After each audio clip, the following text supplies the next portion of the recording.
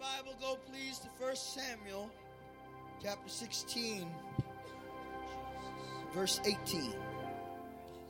We continue tonight a series we began 2 weeks ago called Train to Reign. We're looking at the life of David and learning how God trains kingdom servants to do kingdom business. How many kingdom servants are here tonight? Bless you, Lord. I'm going to ask for an usher to come. Brother Chano, would you come, please? It seems like our vent over here has fallen under the power of the Spirit. And I won't be able to preach if that's like that. So I'm just kind of obsessive that way. And you won't be able to focus either, will you? Praise the Lord. I know you're anxious to get Goliath killed, but we're not there yet.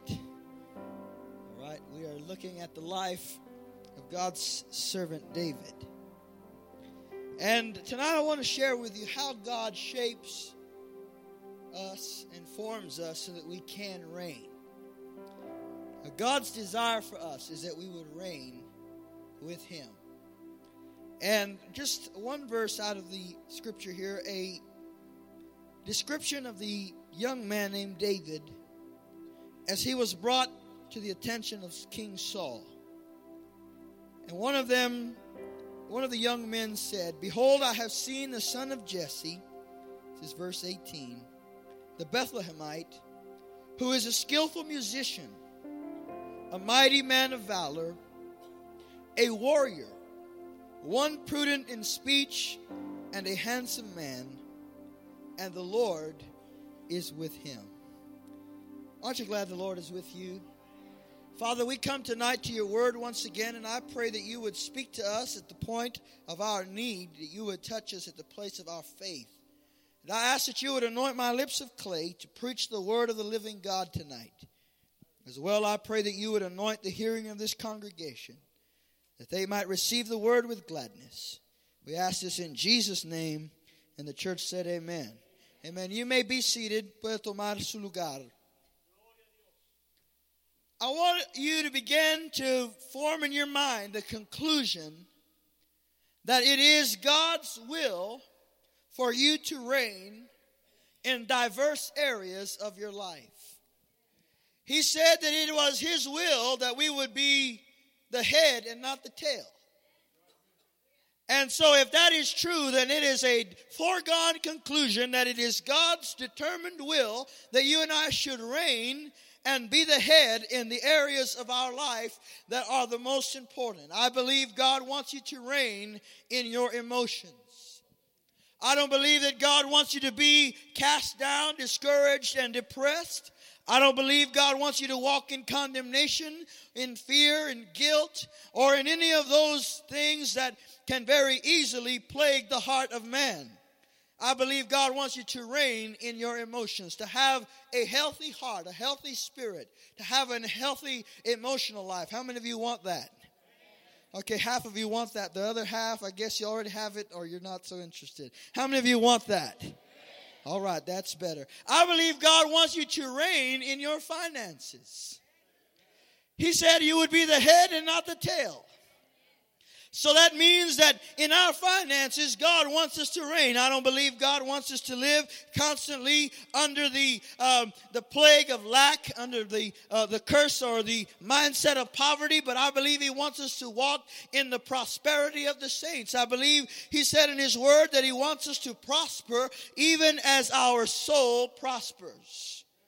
And so you and I need to make this a determination in my mind, in our heart. God wants me to reign in this area of my life. He wants me to succeed and to succeed in my finances. He wants me to walk in financial victory. And so you may not be there right now, but I want you to set your sights on that.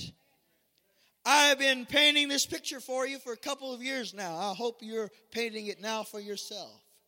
That God wants you to live in financial freedom and financial peace. I believe it is God's will for you and I to reign in our relationships, your marriages, your relationships with your children, that they would prosper, that they would be successful, that they would be healthy, that they would be developing in the fear and the knowledge of God. Can the church say amen? And so this is an area where many people are not reigning. This is an area where the enemy comes in, and through bad habits and bad character and the lack of integrity and sometimes bad upbringings and examples from our past, we end up being reigned over by circumstances and by the way that other people treat us and the way that other people see us. And God wants us to be above that. He wants us to reign in our relationships. I believe God wants you to reign in the area of your purpose. I believe that wherever a Christian is, that place should acknowledge the fact that there is a child of God there by the kind of work that he does, by the kind of life that he lives. I believe that if you are somewhere and you are on a job or you are representing your family in some way, that you ought to be the best representative possible in that place. That when people see you, they say, I'm not worried about hiring a Christian. I'm not worried about hiring a person who fears God, because I know they're going to show up on time, they're going to do their job, they're going to do it well, and they're going to get the job done. Can I hear an amen? Reigning is not as easy as it sounds. Life will throw a curveball at you every once in a while. Si Dios quiere que reinemos en todas las áreas de nuestra vida, a veces reinar no es tan fácil. La vida nos lleva por diversos caminos que causan dificultad en nuestra vida. Pero tenemos que hacer esta determinación. Dios quiere que yo reine en esta área de mi vida. You have to make up in your mind tonight, God wants me to reign in this area of my life. And I would just challenge you, if you're taking notes, just jot down there in the corner of your notepad, just jot down some areas where you believe that you need a change so that you can reign in certain areas of your life. You might say, Pastor, I need to reign in the area of my finances. I am underneath right now. I'm not walking in the strength of God, and I want that situation to change. You might say, Pastor, I'm not reigning in my temperament right now. I'm not reigning in my emotions right now. And friend, you and I have been given the Spirit of God. And this is where we left off last week. That because David had the Holy Spirit, he had what it took to do the will of God in every circumstance of his life. Porque David tenía el Espíritu Santo, él tenía la habilidad de reinar en cada área de su vida. Tenía la oportunidad y también la habilidad de poder ser un conquistador, uno que vivía sobre la circunstancia en cada área de su vida. Now I'll tell you, David didn't do it perfectly, and neither will you, neither will I. David no reinó perfectamente. Y ninguno de nosotros puede reinar perfectamente. Pero cuando caminamos bajo el Espíritu, when we walk by the Spirit, we're going to see that God will give us victory in our lives. We're going to see that God will give us the ability to prosper in things we didn't even know we could do. Have you ever had an opportunity to do something and you didn't think you could do it? But you went ahead and did it, and God used it. God blessed it. God let you be a fruitful person in that situation. That's because when the Spirit of God is in you, you have what it takes. Tell your neighbor, I have what it takes. If you have the Spirit of God, you have what it takes to live this Christian life, to do it right, and to do it for the honor and the glory of God. But you see, it takes a little bit of shaping, because we were born out of shape. I don't mean to criticize anyone's physical situation, but we were all born out of shape. Nosotros nacimos sin forma. Nacimos con la necesidad de ser formados. What do you mean, Pastor? I mean this. We were born into sin. We were born sinners. By our birth as sons and daughters of Adam, we were born having a sin nature. And so we were born out of shape. We were born with the need that we be shaped into the purpose that God had for our lives. Nacimos con una necesidad de ser formados para poder ser usados para la gloria de Dios, para que pudiéramos cumplir con lo que Dios tenía para nosotros. You see, sin came and it redirected all of our life into a direction of sin. Sin redirects your emotions towards sin. It redirects your appetite towards sin. It redirects your instinct towards sin. Sin will redirect everything toward itself, towards sin. And so you and I need to be shaped. We need to be formed into that image which God has determined for us. You know, the Bible says that God predestined that you would become conformed to the image of His Son. It is a foregone conclusion. If you are a believer in Jesus Christ, then it is God's will for you to look like Jesus, and for you to talk like Jesus, and for you to walk like Jesus, for you to become the express image of Christ on the earth, for you to live a life that is conformed to the image of Christ. Now, I know when we look at ourselves in the mirror, sometimes we don't see Christ. But that is the will of God for our lives. Somebody told me once, Pastor Isaac, you radiate Jesus. Your face is like looking at the face of Jesus. And I went on 40 days with that compliment. It just encouraged me so much. I went for 40 days thinking about that. You know how important it is that when people see us, that they see the Christ that's living on the inside of us. That's what God has desired for our lives. But I want you to know that we need a little shaping, especially if we're going to reign. They say that the heirs to the throne of England, from the moment they're born, they're being cultivated and trained to take the throne. From the moment they're born, they're being shaped into the next king or the next queen of the land of England. And it is a certain responsibility. When you and I think about the royals, we think about people who maybe live a posh and comfortable lifestyle with servants and all kinds of accommodations. But the fact is that their whole life is lived in order to prepare for that moment when they're going to have to serve their nation, when they're going to have to serve their country, and they're going to have to live a life in which they often set apart and aside their own ambitions and desires in order to do that for which they were born.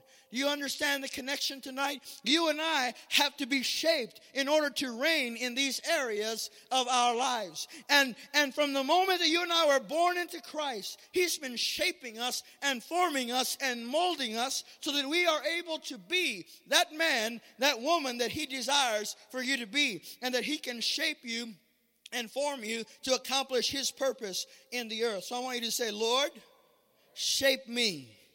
Is it all right if He shapes you? All right, here's the first thing we see in the life of David. That David was shaped by time alone with God.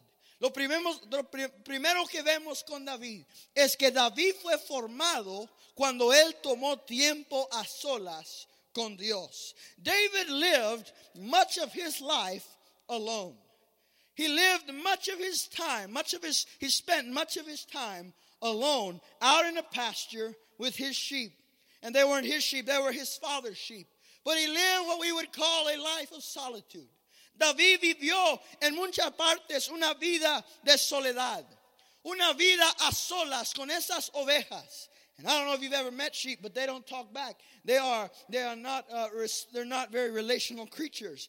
And so David was out there alone, but he was alone with God.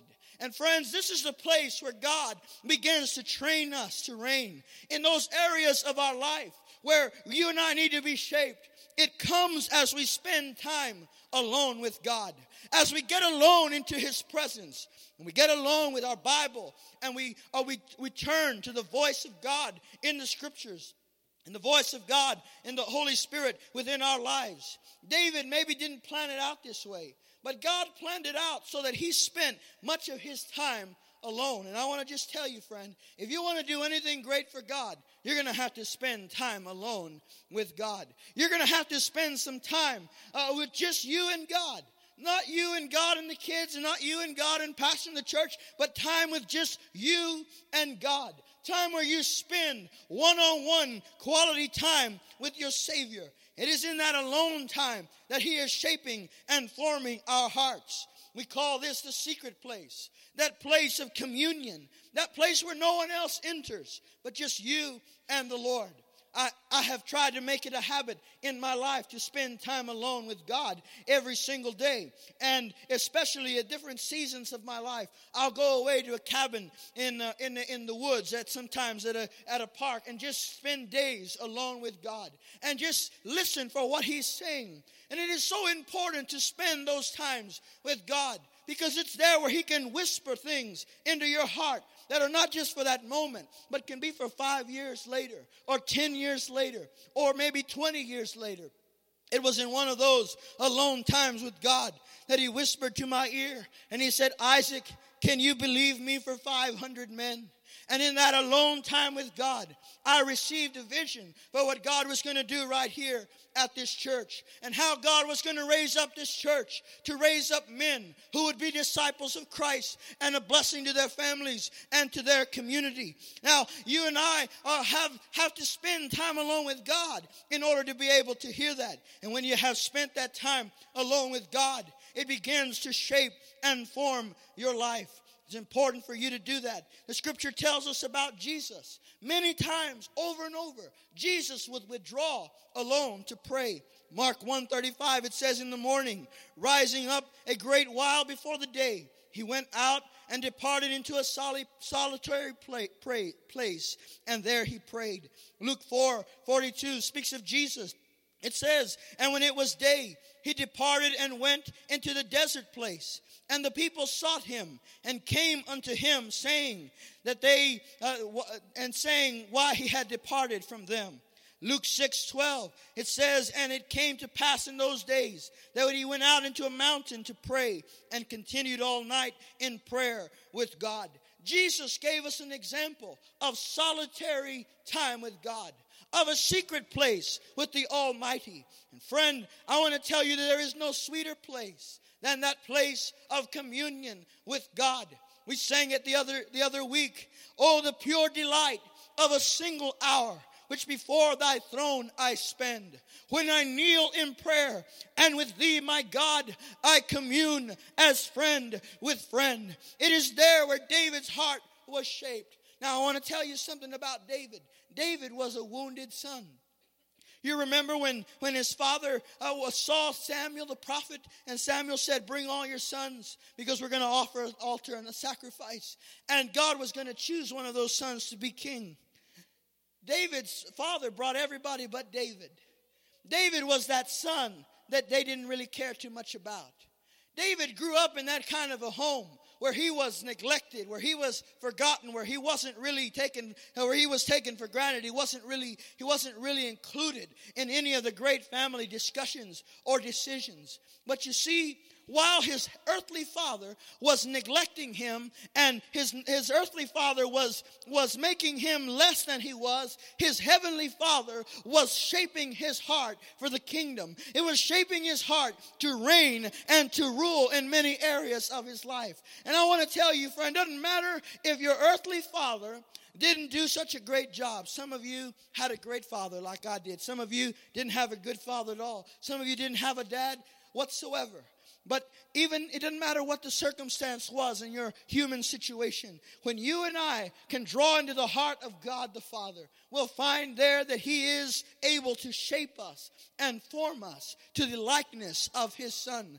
David tenía un padre el cual lo ignoraba, el cual lo dejó fuera, como vimos las semanas pasadas. Pero en su tiempo a solas con Dios, su corazón estaba siendo formado por el corazón del Padre. And I want to just quote to you again the passage I quoted to you this morning out of Paul's letter to the Corinthians. The Lord said, come out from among them and be ye separate.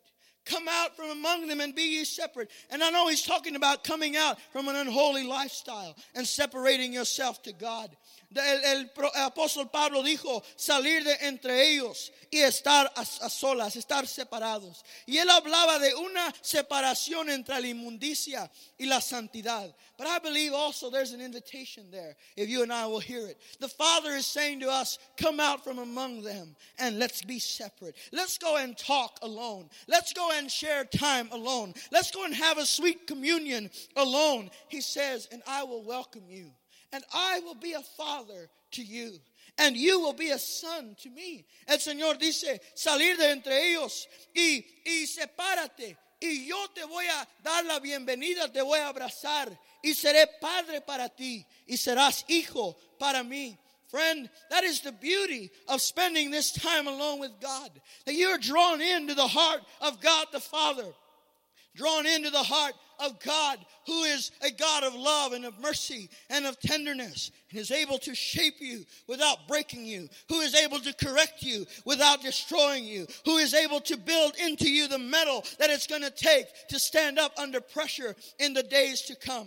The enemy fights that because he doesn't want us to live in the heart of our Father. He wants us to feel like God is out to get us, like God is mad at us, like God is going to judge us. And friend, if you don't know Jesus, that's exactly the position you're in. But when you know Jesus, Jesus said, no one comes to the Father except through me. What does that mean? Just turn it around. It means everyone who comes to me has access to the Father, has access to the heart of God, and has been able to be drawn in to that heart and to that one that loves you and cares for you and knows you better than anyone else. Jesus spent time alone because he was spending time with his Father. He was spending time with his daddy. Do you understand this, church? The scripture says that we have been given a spirit of adoption so that we cry out, Abba, Father. We're able to call God Daddy. We're able to call God Father because we have come through Jesus Christ. Dice la Escritura que hemos sido dados un espíritu de adopción por el cual podemos clamar Abba, Padre, que simplemente quiere decir papá, un término tan íntimo entre hijo y padre. Y esa es la voluntad de Dios para tu vida hoy. I want to encourage you today to run to the Father's heart, to run to the God who loves you. You might have been serving him forever, but that doesn't mean he loves you any less. It doesn't mean that his love toward you has grown cold. Maybe your love toward him has grown cold. But if you will run into that secret place and just find that place of embrace, you will come to know the heart of God the Father. And when you're there, friend, it'll change your life. His presence makes the difference. One moment in the presence of the Father will change your entire life. It will change your entire day. That's why you and I, when we come to church, we love to experience his presence because there's nothing like it in the world. There's nothing like it to be in the presence of God.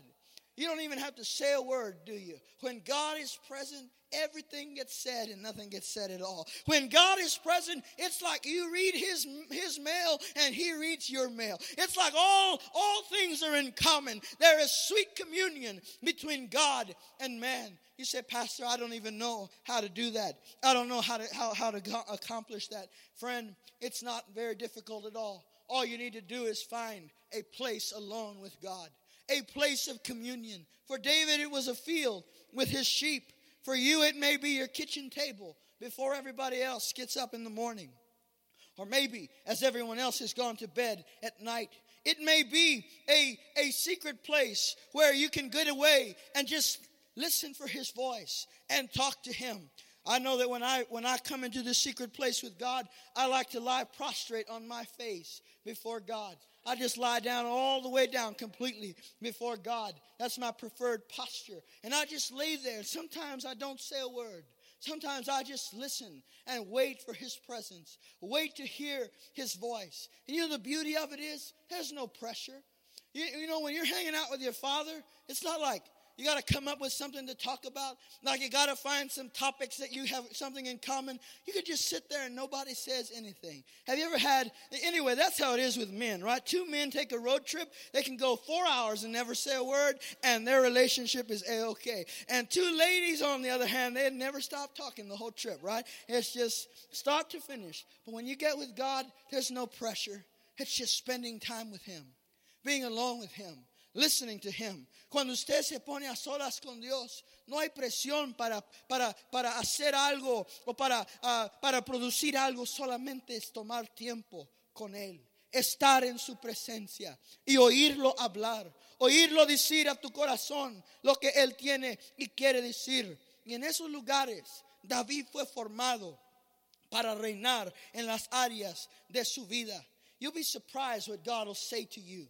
in the quiet place, in that secret place. Usted va a ser sorprendido a lo que Dios le puede decir en ese lugar de silencio con Dios. You know, I grew up in a Pentecostal church, and Pentecostals don't do anything quietly, right? If there's a quiet moment in the service, we get awkward. It's like, what's going on here? But when I went to the Baptist University, all of a sudden, they were a quiet bunch. And they were all talking about quiet time. And I was saying, what is quiet time? And my roommate said, Isaac, I'm going to have my quiet time. I said, what does that mean? He said, I'm going to spend time with God.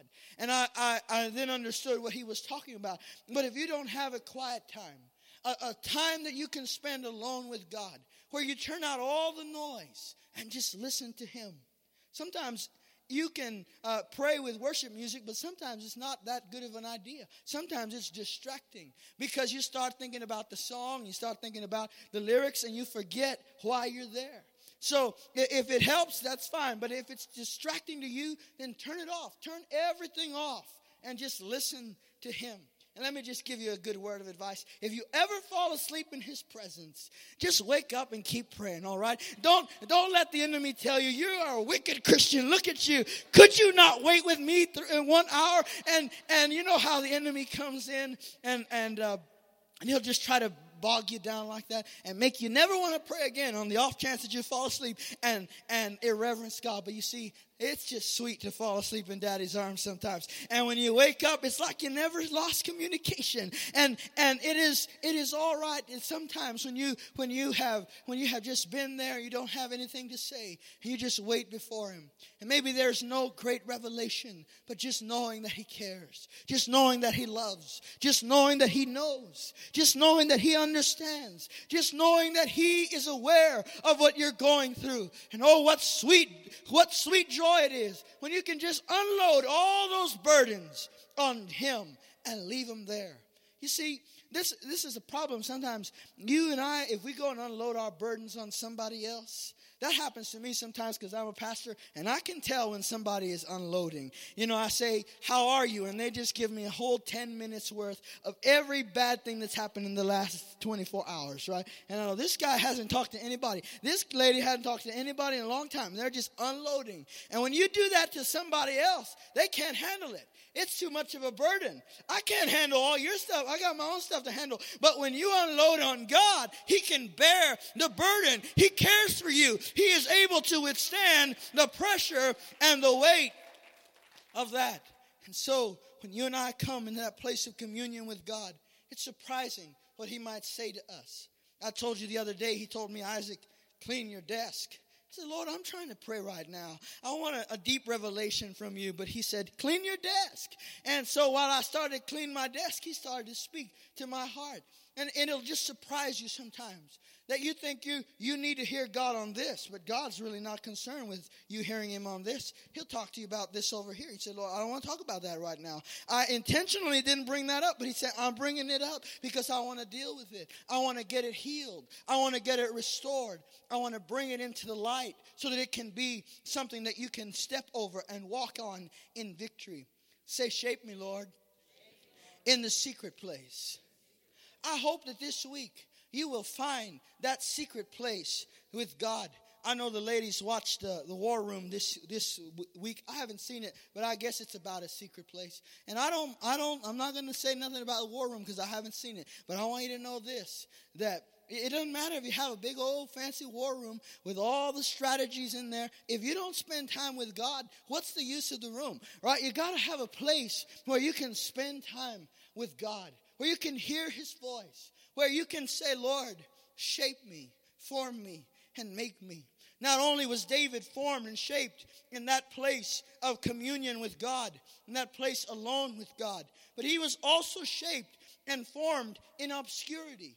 He was shaped and formed by God when nobody was watching, when nobody knew who he was or what he was going to be. He had been anointed to be king, but really nobody knew about it. It was a secret ceremony, a secret anointing. No solamente Dios formó a David en el lugar de solas con él, pero también lo formó en el lugar de donde lo tenía oculto, lo tenía escondido. Y ahí Jehová trabajaba con él.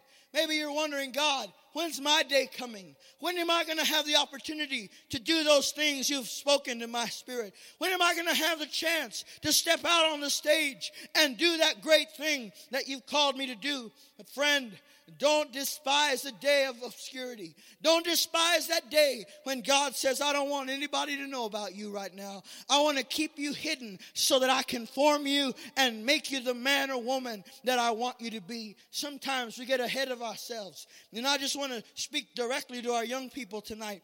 Don't despise the day of obscurity. Don't get ahead of yourself and say, no, I want it now. I want to get out there and do it now. Wait on God's timing. Wait on God's measure. Because if you get out there too early, you may not have what it takes to do the thing that God wants you to do. You see, David had the anointing, but his character needed to be formed. And see, you can have the anointing, but if you don't have the character, you're going to end up stumbling along the way. And then other people might have the character, but they don't have the anointing. What matters is the right time and the right place for you to step out and do that thing which God has called you to do.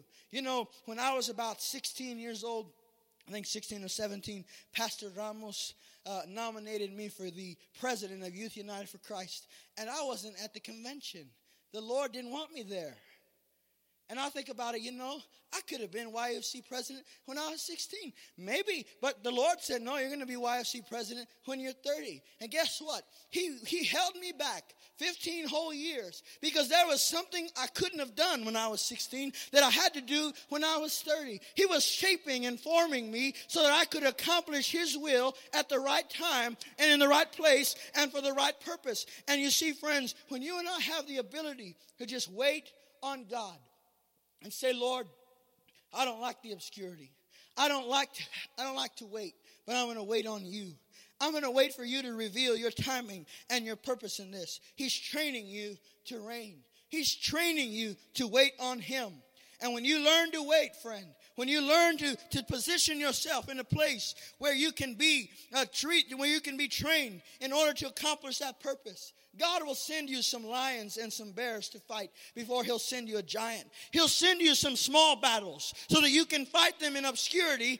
And the beauty of it is, when you fight in obscurity, nobody's there to criticize you or talk about you. It's just you and the Lord. And then the Lord sits you down and says, look, this is what you did right. This is what you did wrong. That's why we have a preaching lab at the Bible school. And those poor students have to get up and preach in front of their peers. But I tell them, look, it's better to stumble and fall in here than to stumble and fall in the pulpit. So you just might as well get them all out right now and just learn to let your heart be trained in that moment of obscurity, in that moment where no one else knows what's going on. You know, Jesus was in obscurity for 31 years.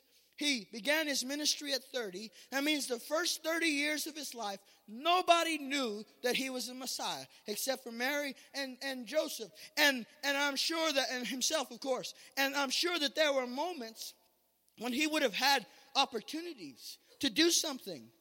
And 30 years is a long time to wait, especially if your ministry is only going to be 3 years long. 30 years is a very long time to train for a 3-year ministry. Now we train 3 years for a 30-year ministry. But Jesus trained 30 years for a 3-year ministry. And then God moved him into the ministry. And the first year of his ministry, very few people knew who he was. He had a ministry in obscurity. And every time he performed a great wonder, he would say, don't go and tell anybody. And you know, that would frustrate the disciples. They said, Lord, our business model's not really working out. And you know, you got to perform these miracles in front of everybody. And when you do, you tell the people, don't say anything about it. We got to tell it to the whole world. But you see, God had him in obscurity for just the right time and just the right place. And just at that moment, God put him out into the limelight.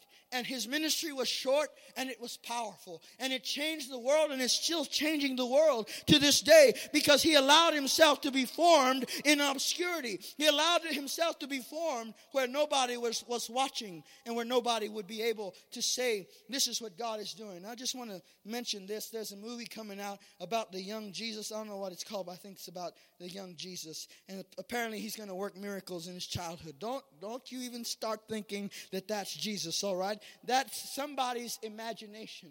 Jesus waited till he got to Cana of Galilee to perform the first miracle. And then it was at a wedding. And at that place, He performed that miracle, and really nobody knew about it. They drank the wine and didn't even know that they were drinking the wine of the first miracle of Jesus, because God had him in obscurity. But the day came when the basket was lifted over the lamp, and everybody in the world is seeing that light now. So wait on God. Let him do it in his timing and in his purpose. Now, number 3, another thing God uses to prepare us to reign, to train us. And this one you're not going to like. I already know, because I don't like this. But God uses routines to train us to reign. You say, oh, no, Pastor, I hate routines. I just can't stand doing the same thing over and over again. I'm kind of that way myself. Sometimes I'll just take another road just because I don't like the routine. I just want to do it different. But God will use repetition and routines. David lived a life of routines. He just went out to the sheep.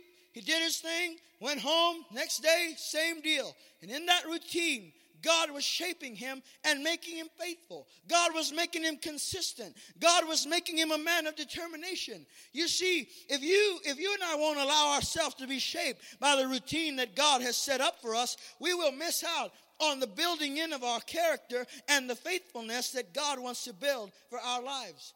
Our parents taught us very young a simple routine. You give 10% of every increase you get to God.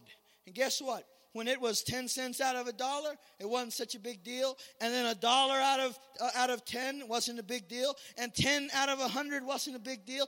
And 100 out of 1,000 wasn't a big deal, because that routine had already been formed into us. But some of you didn't have that routine, did you? And now you're looking at the tithing like, I don't know if I'll ever be able to trust God like that. But you see, it's in those simple routines. When you wake up every morning and give your first time to God, and you spend time in prayer and in meditation in his word, when you build a routine of church attendance, you build that routine of being in Bible study, you build that routine of going and being in a small group, you build that routine of being a tither, you build all of those routines into your life, God is going to reward it all at the right moment and in the right time. So you just have to be faithful where you are with what you have, and at the right time, God will raise you up. You might say, but I'm tired of my routine. Many times people will leave something God has given them to do because it's lost its luster. God will always let you do a job after it's lost its luster, just so that you will learn to trust him. We all like to do the job when it's got luster and shine, but when it gets old, we start saying, oh, Lord, I think I've had it with this. And yet it's God forming us through that, and he's shaping us to become that person who's faithful in the small things. You remember what the Lord said to the servant? He said, because you were faithful in the small things, I will put you as Lord over great things.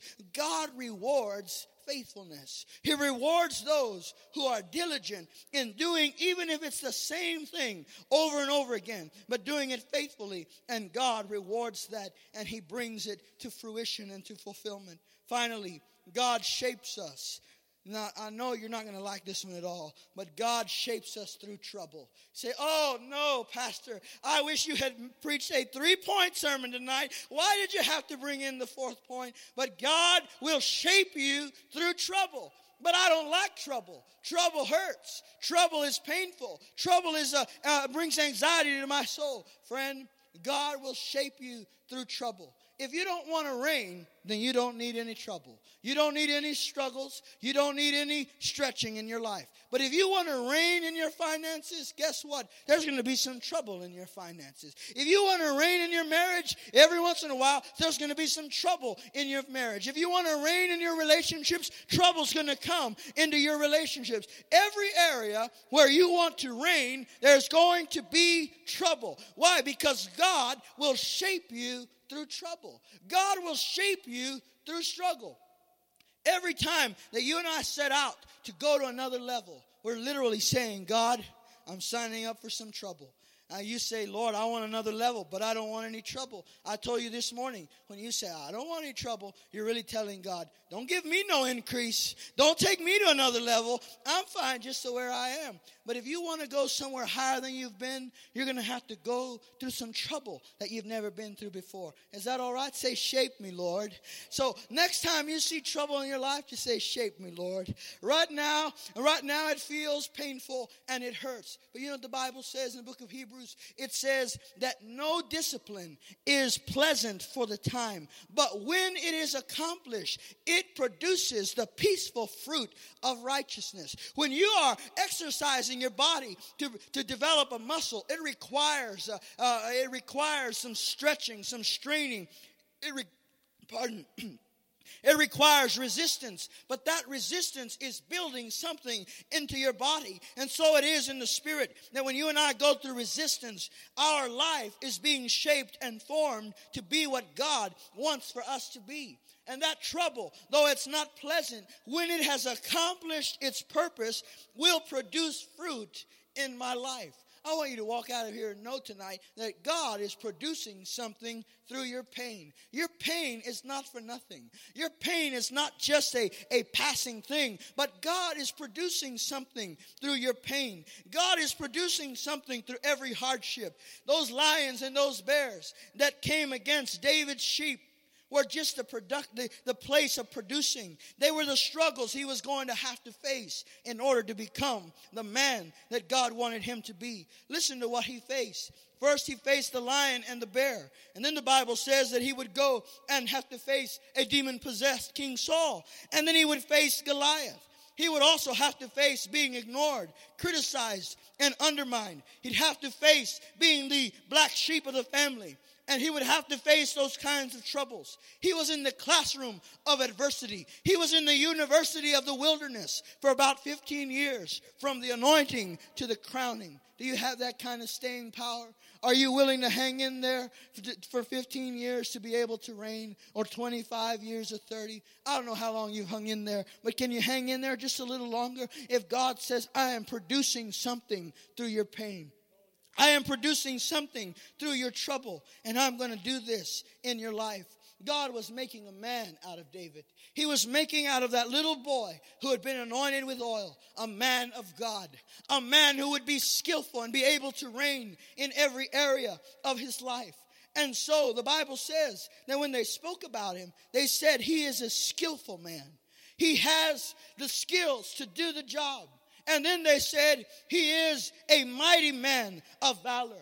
They didn't call him a mighty boy. That'd be kind of funny, right? Oh, David is a mighty boy. But David was a young man. And they said, he's a mighty man. He has the Spirit of God inside of him. And not only is he mighty, but he is courageous. He is a man of valor. They didn't know that he had been shaped in all of those different ways by God. That God had been forming him and making him into the very image of his son. They said he's prudent in his speech. He watches what he says. He speaks deliberately. When he speaks as a man.